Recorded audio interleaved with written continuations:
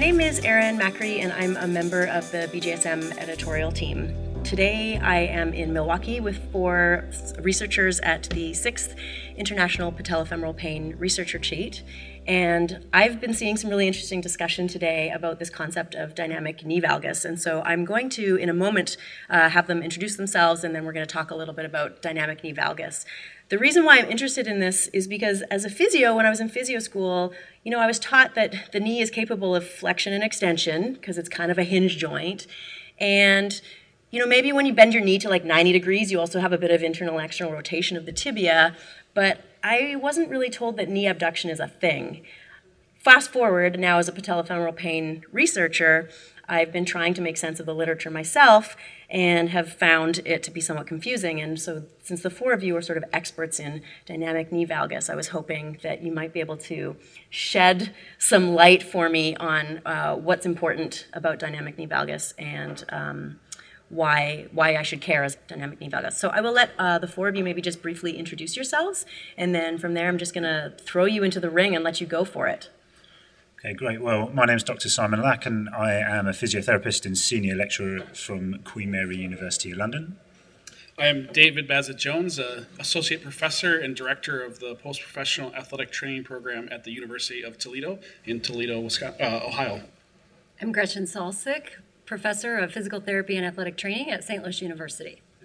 I'm Christian Barton, a senior postdoctoral research fellow at La Trobe Sport and Exercise Medicine Research Centre. All right, so why don't we start with just talking a little bit about what dynamic knee valgus is, and then I can sort of let you naturally carry on from there. So dynamic knee valgus can be described a number of different ways. We're trying to put a lot of metrics to it, but one way we can think about it is just really descriptive. And the descriptive picture of that is that the knee collapses inward during weight-bearing activities. So if you can envision going up and down the stairs where your knee collapses inward inside your ankle, that's what medial collapse looks like. And then we were having this discussion as to sort of why we think it's important or how we think it might relate or be relevant in populations with patellofemoral pain. And this is all based off of fundamental theory that where you get that dynamic knee valgus pattern, this subsequently results in an elevated stress of the lateral patellofemoral joint and the way in which it interacts with the lateral trochlea. And this increased stress then can subsequently result in nociception possibly through subchondral bone, and that's when patients are presenting to us with patellofemoral pain. So knee valgus is important to patellofemoral pain for a number of reasons. One would be that it's an easy metric for us to assess clinically to be able to understand the mechanics of how people are moving.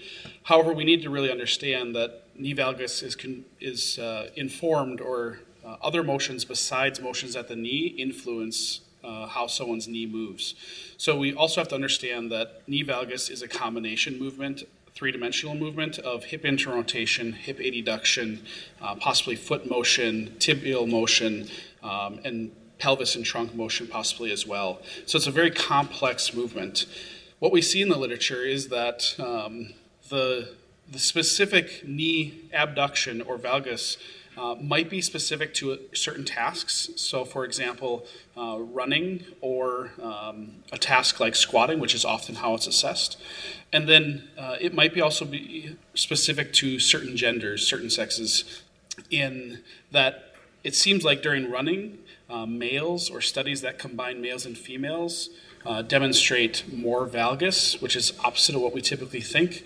But when we look at why that's happening, why aren't females being identified with valgus, it may be that because their input for the valgus is coming from the hip. So it seems like during running, they have increased hip adduction. So both groups might be experiencing valgus, but the way that we're looking at it, if we're only looking at the knee, we might be missing some of the story. So it does seem like valgus is an important factor in PFP populations. Can I ask the group a question? How do we go about changing knee valgus, and when should we bother changing it? Yeah. Great question. That was good.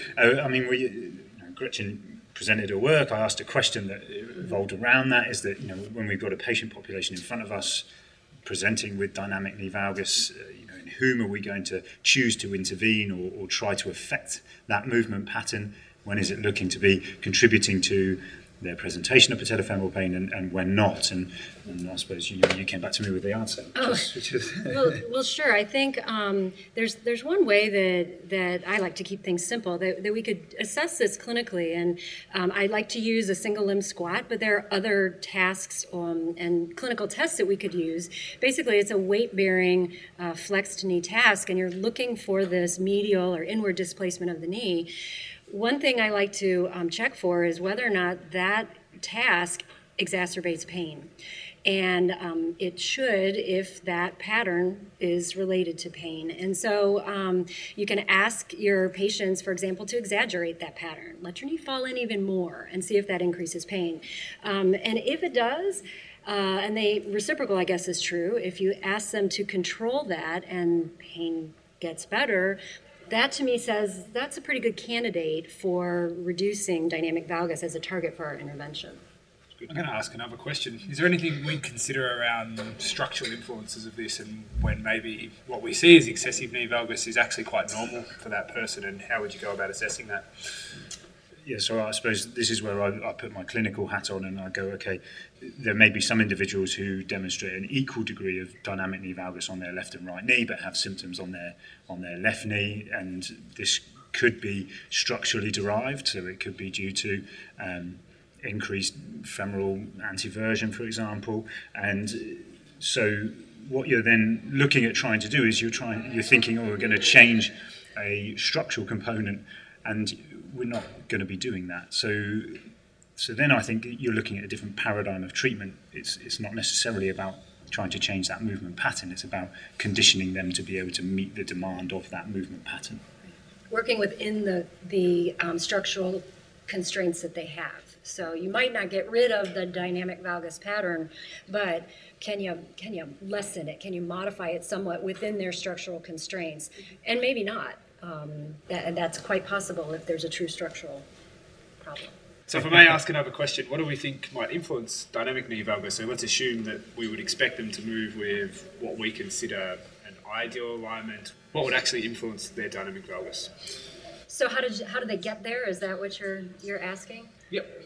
Well, I think we've semi-touched on that, but I think there are going to be structural drivers for some. I think that there are going to be then what I would term biomechanical drivers, and what sits within that is a person's chosen movement pattern or their movement pattern. It could equally be the functional capacity of their muscles, so as a weakness that is then resulting in them moving in that way. And then we're into this whole conversation of, do we think that this is predominantly driven proximally, or do we think that this has a distal driver? And I think it's important to remember that it's probably more than one of those things. So if we intervene and change strength, it probably isn't going to change their movement pattern, and vice versa. So we really need to be looking at all the different factors that could be influencing it. I totally agree. One place I would start, though, is look at the movement first.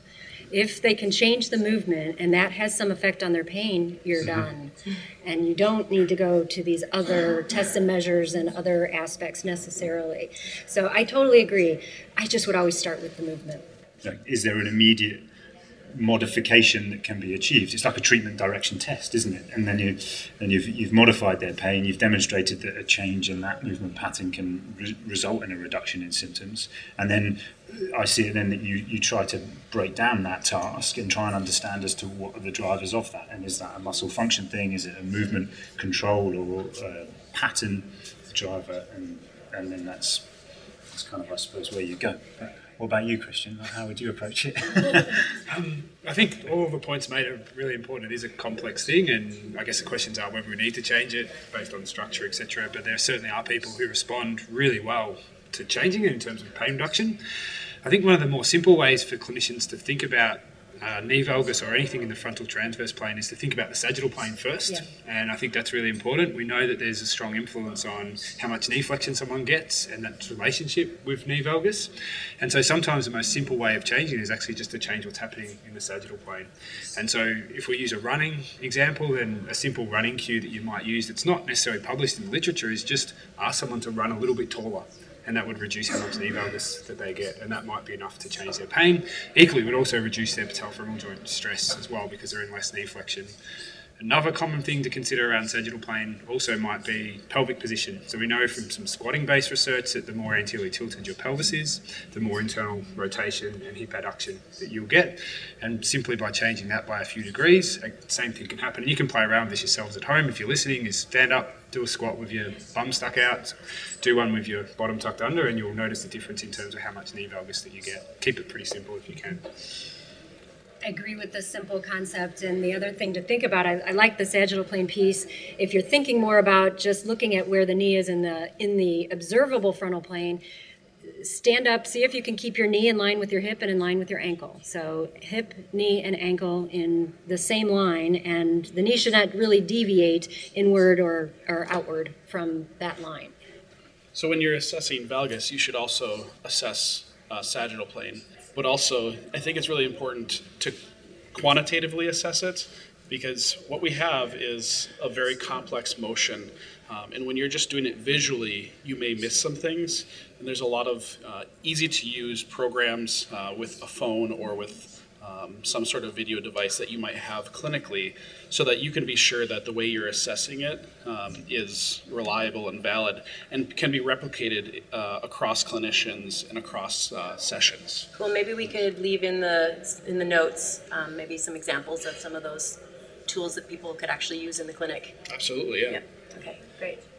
Just to touch on one point about that, I think one of the things we also need to consider around assessment is how valid or reliable that assessment can be. And certainly from some of the work we've worked on with Barton from Belgium, looks at running and to measure knee valgus or measure hip adduction and do it accurately and get an accurate measure, you actually need to take the average of around 8 strides. So one of the cautions we need to have is that maybe there's individual variability within each movement task. So I agree we need to try and measure it as best as we can, and especially if we think it's related to pain, but also being mindful to have a really accurate measure. We might need to do an average of a number of different trials. Yeah.